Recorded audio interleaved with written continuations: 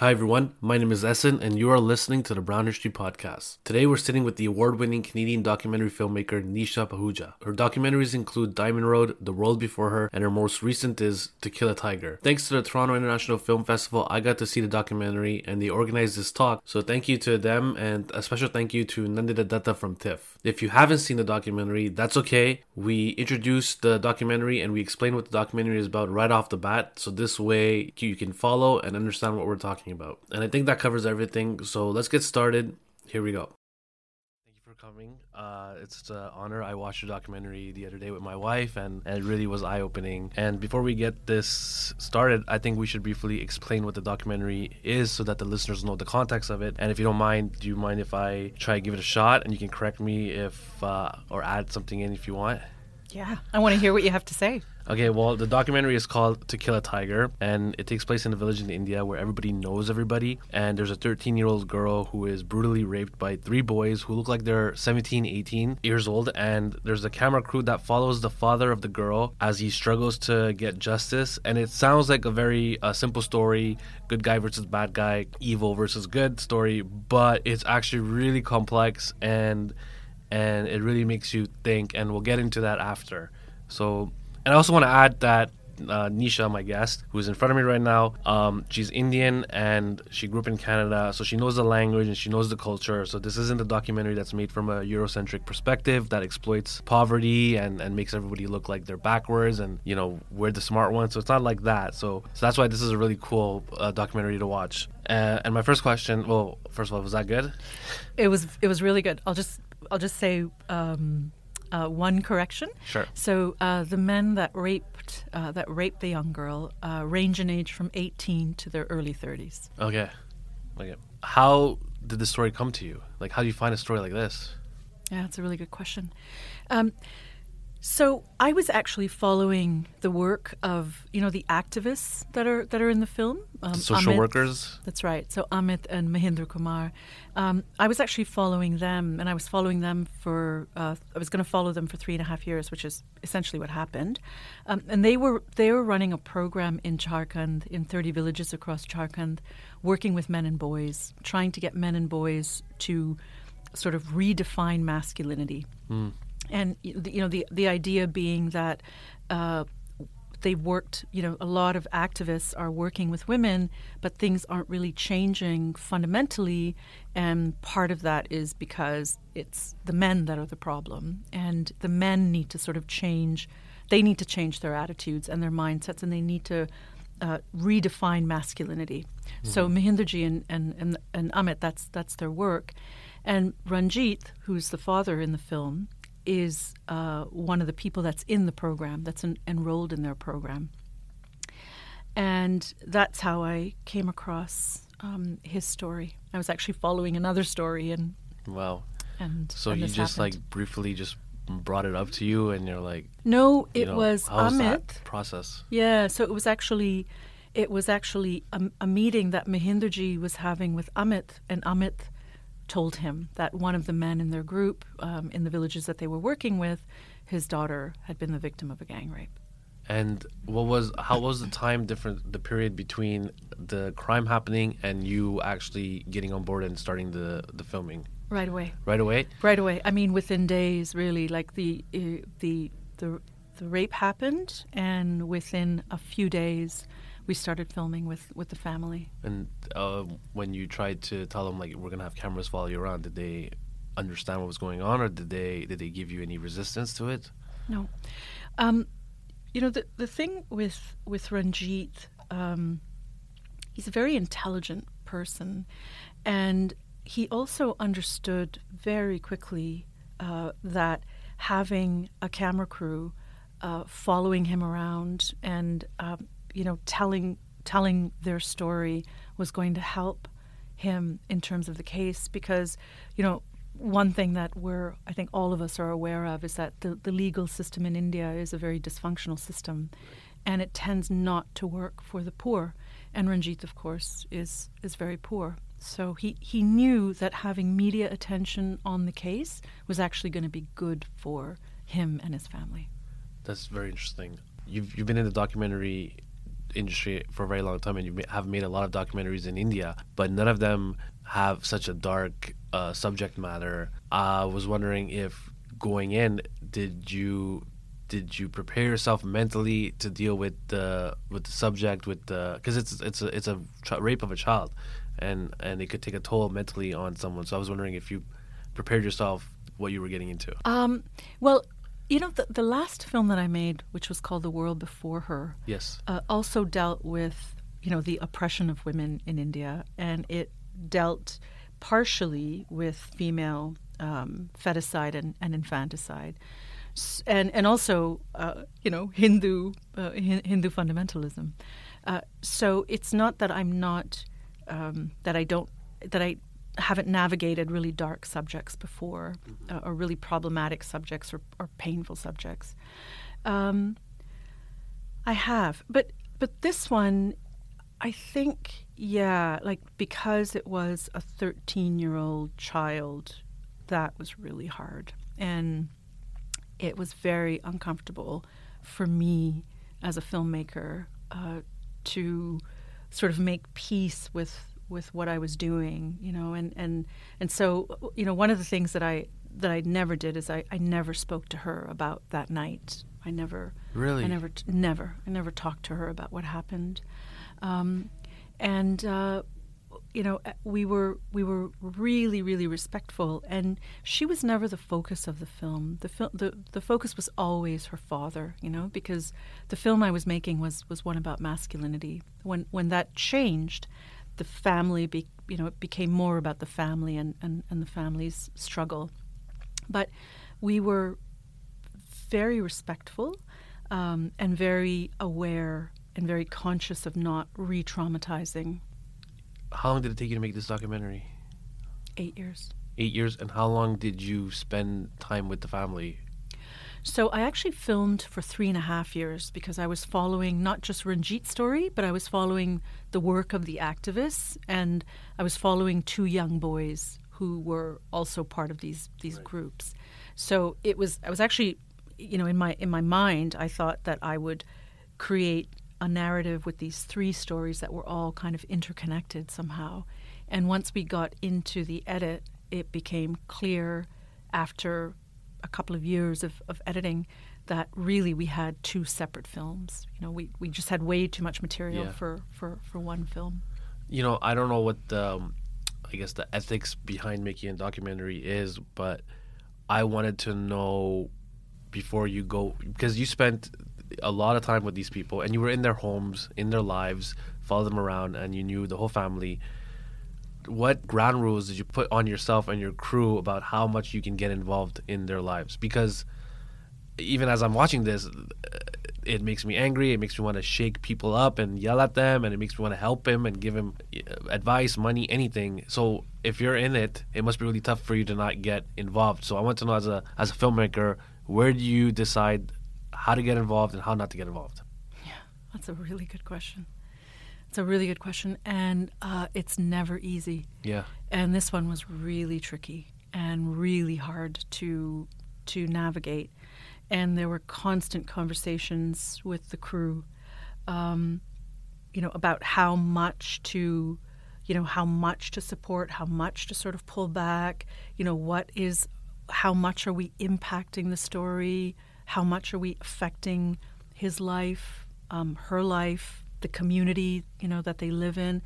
We were really aware of the fact that, it was like being a bull in a china shop. Yeah.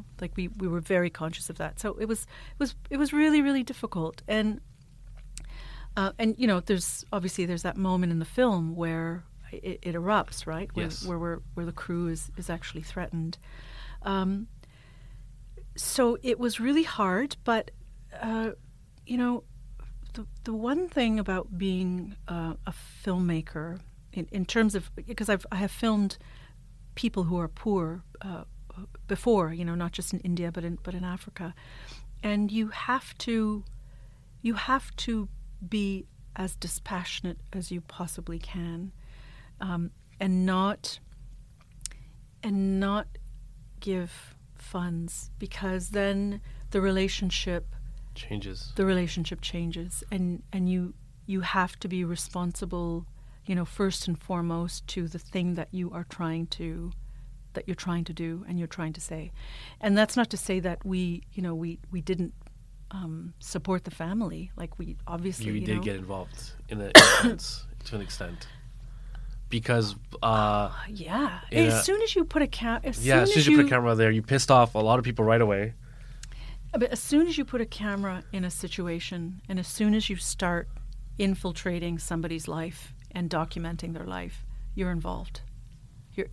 You're involved. It's how you navigate that process, and how much to get involved and how much, and that also changes. It's never consistent, right? Like, if there were times when for a very, very long time we did not give Ranjit's family any funds, like nothing, Yeah. But eventually I started to think that, if we're pulling him away from his work in the fields to film with him, to do an interview with him, then we have to give him something for his time, just as we would if you're making a film about a historical film and you interview an expert. You pay them a fee. Right. You pay them you give them something, right? It's an honorarium. And so we worked out, with me and my producing partner, we worked out something where, okay, like if we're taking his time, if I'm just in his house and I'm filming him, then, we can't. But if I'm taking him out of his work because I need to interview him or I need to, shoot him doing something, then you have to compensate the way you would an expert, So that was the way we justified it, and we did it because there were times when there was no food, right? So I'm glad. Yeah, I mean, I wanted to help out in any way I could. So what is really interesting about watching this documentary, the experience that one has when watching this documentary, is that I'm coming from, I grew up in Canada. I have this kind of Western state of mind, this concept of justice, rules, and laws. But as you're watching this documentary and you're learning about the village and how things work, you start to shed your Western state of mind and you kind of get sucked into the way they govern themselves in this community. So one thing that happened, I don't know if I'm allowed to give spoilers or anything. One thing is that the village wants to kind of settle this thing in between themselves and keep it eternal. And one of the solutions that they come up with is that one of the rapists can marry the girl, and then problem solved and everybody is happy. And obviously the father's like no, and the victim is like no. But it kind of shows you that there's two systems of law happening at the same time and they clash with each other. You have your justice, Indian constitutional law, with your courtrooms and cops and all that stuff, and then you have this village that kind of runs on its own. And it was so hard to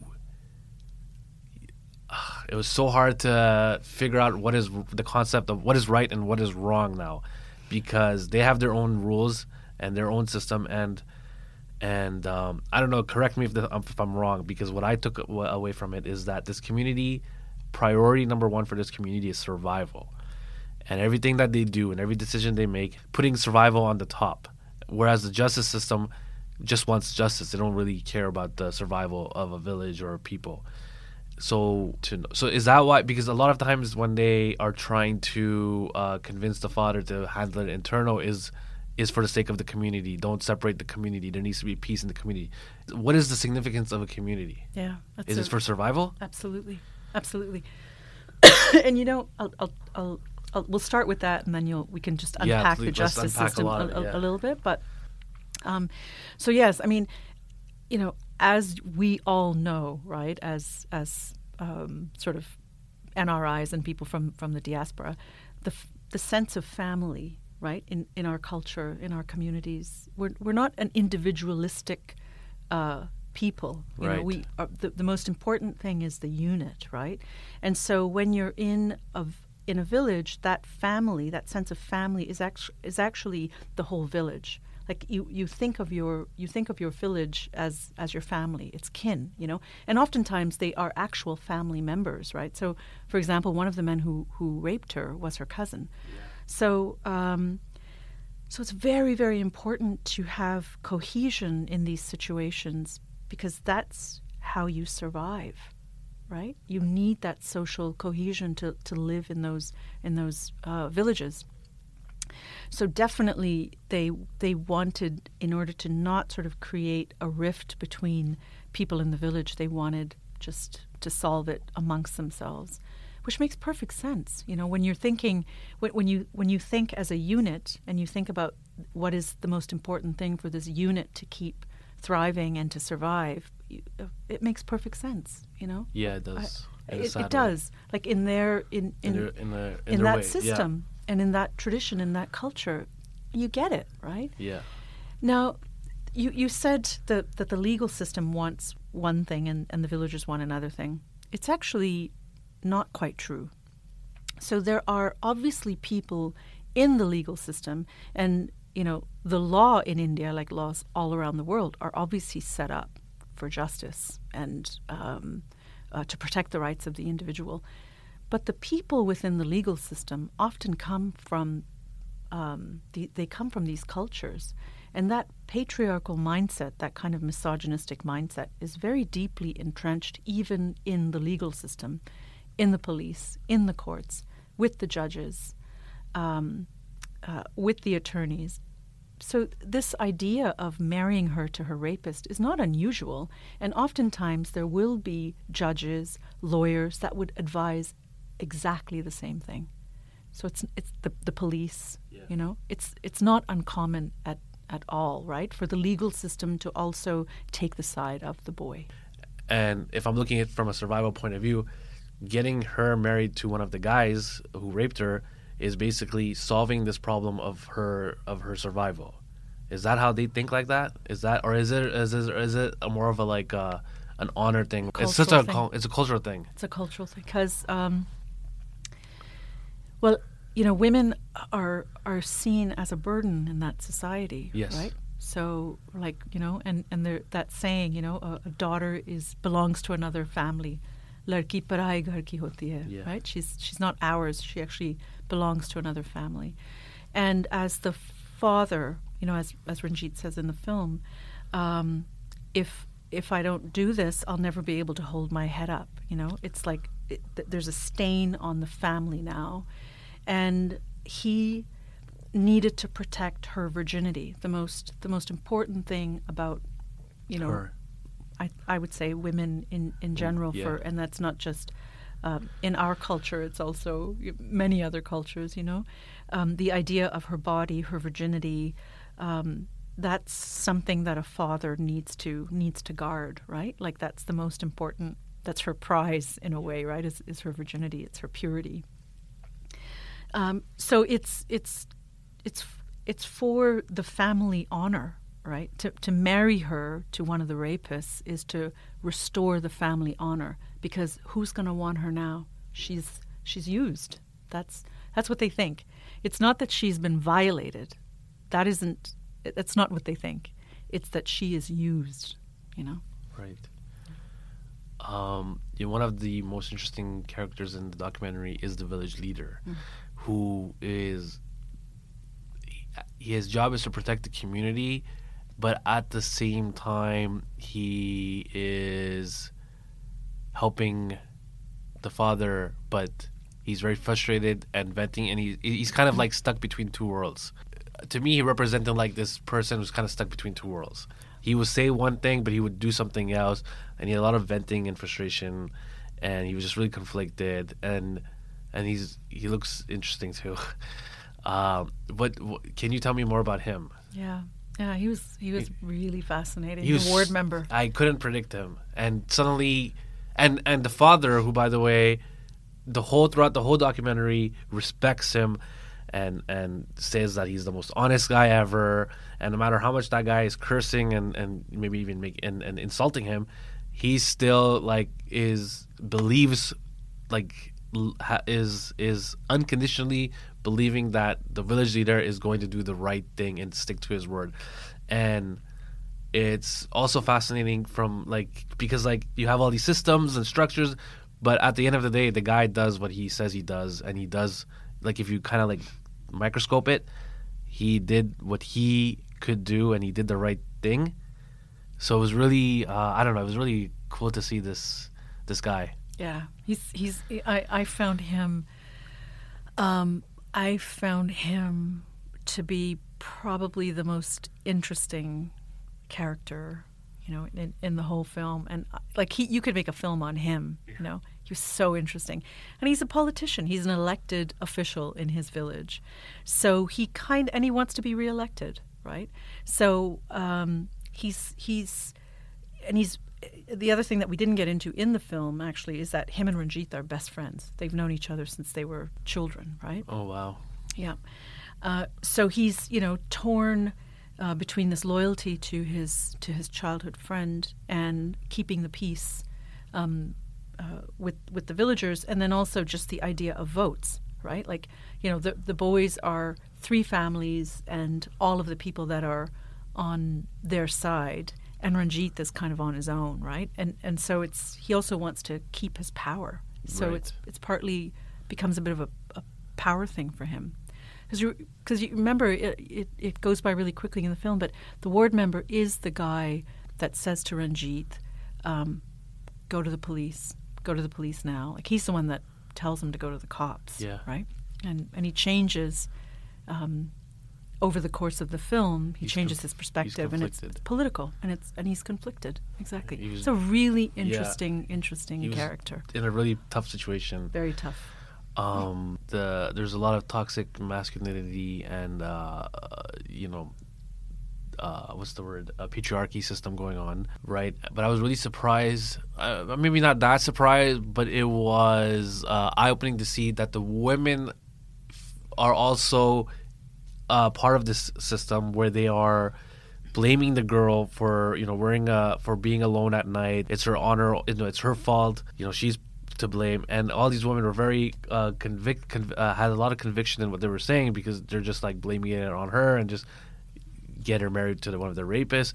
So how does toxic masculinity kind of spread into the women of the cultures? Because I was trying to figure that out with my wife when we watched it. Why are they doing that? Because they're women and they understand exactly what she's going through.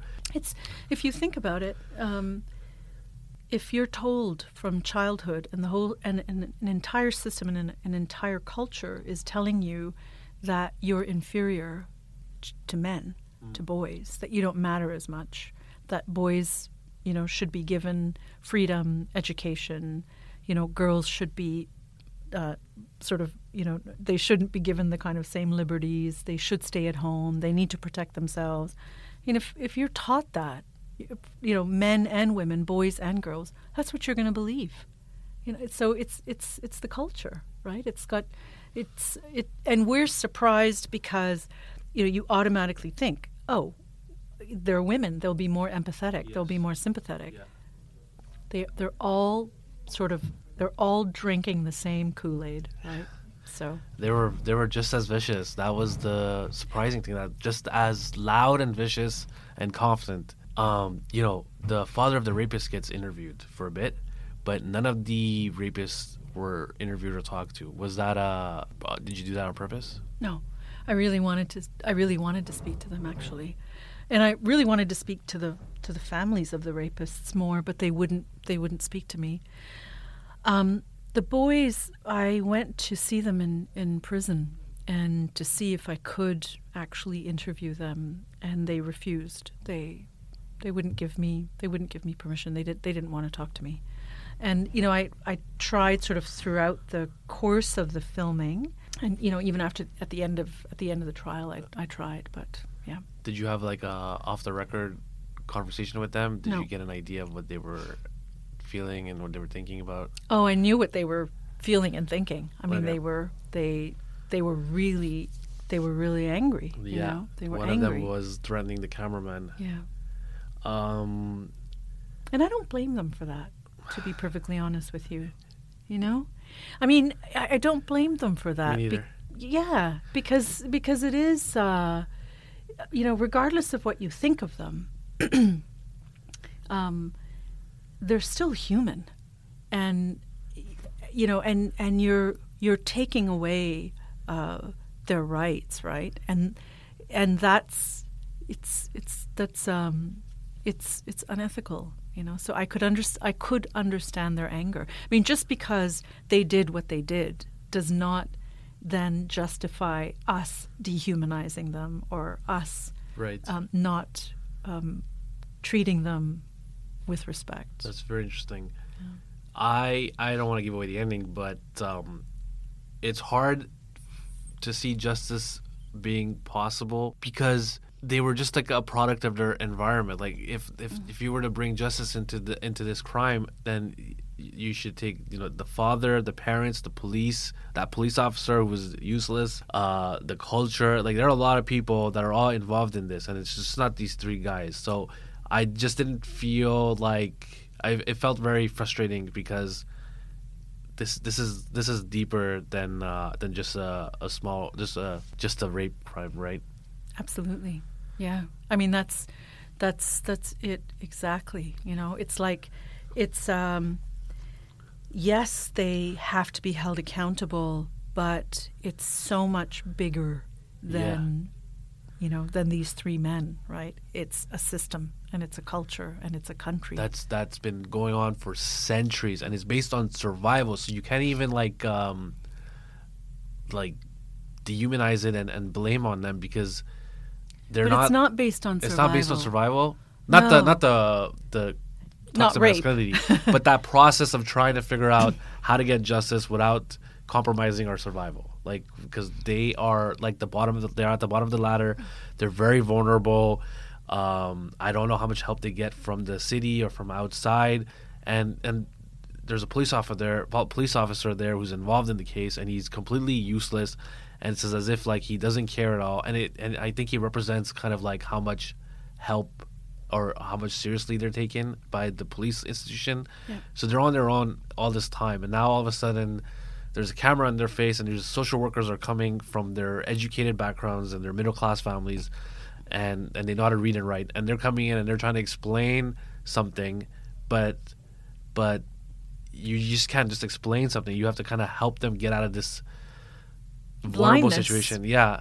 Yep. And I don't know, it's really big. And I was watching I watched Daily Crime season 1. I don't know if you watched it, right? And they don't really go too deep, but it makes you think that that the Daily gang rape that happened in 2012, that all of those men that were involved in it must have come from a structure system, grew up in a structure system like this, and then they just kind of they were brainwashed in that sense. Exactly. And, yeah. Of course, as individuals, everyone has to take responsibility for their actions, and you should never violate. You know what is harm. You know what causing harm is to another person. Yeah. And you have to be held accountable for that. We all know the difference between right and wrong. Yes. So I, absolutely those crimes and the people who commit them are accountable. Right. But the fact that it is so rampant, and the fact that it is, for me, there's like an epidemic of rape in that country. The fact that it exists in that way is because the culture allows it. So the culture is also to blame, and that system is also to blame. And unless you change that system, nothing is going to change. That's fascinating, because the magical part of this documentary is that no matter how much you look at cultural and you talk about dissecting backgrounds, this, that, justification, whatever, right? At the end of the day, wrong is right is right, and everybody involved understands that something was wrong, was done. But it's just the layers on top is what we're talking about here, and we're exploring this with this documentary from both the Western kind of state of mind, the justice system, and the way they think and their frameworks, and it just really, it's like a roller coaster ride that messes up your head, and you come out and you're not really sure what to do or how to say it. So that's probably one of the best. I really enjoyed the documentary, and my wife is probably waiting at home. She wants she wants to know what you said because we've been like arguing like why is this and this and it's very fascinating. Even I want to know. We're running out of time, but the last question I want to ask you is, the rape culture? One of our conversation topics was that like there's a rape culture in. I guess you already answered it, but there's a rape culture in Canada and America, and we saw it with the hashtag #MeToo. So there's rape is happening around us here, but it's just more prevalent in India because it's easier for them to get away with it. Yeah. I think it's easier to get away with it, and I think there is still a sense, a deep sense of male superiority, yes, which doesn't exist as much here. Right. I think that's true. That's what it is. Last question. Any future projects you're working on? Anything you're looking? Yeah. I mean, I'm finishing the part 2 of this. There's a part which 2 was with the masculinity. The original. Oh, right. My original project, which was on masculinity. Yeah. So I'm finishing that because I've got all this material. So that's the next thing. Awesome. Anything else you want to say or add in? No, it was a really great conversation. Yeah, and I think you had a brilliant reading of the film, and I'm glad you got all of the complexity. We stayed up till like 3 a.m. talking about it. I'm exhausted. Yeah. I wanted to ask you how everybody is doing now involved in the documentary, but I think that would give away the ending, so I don't want to ask that question. Yeah. And so thank you so much for doing this. It was such a pleasure. Everybody should go see it. It's really, really eye-opening. And thank you so much. Thanks so much.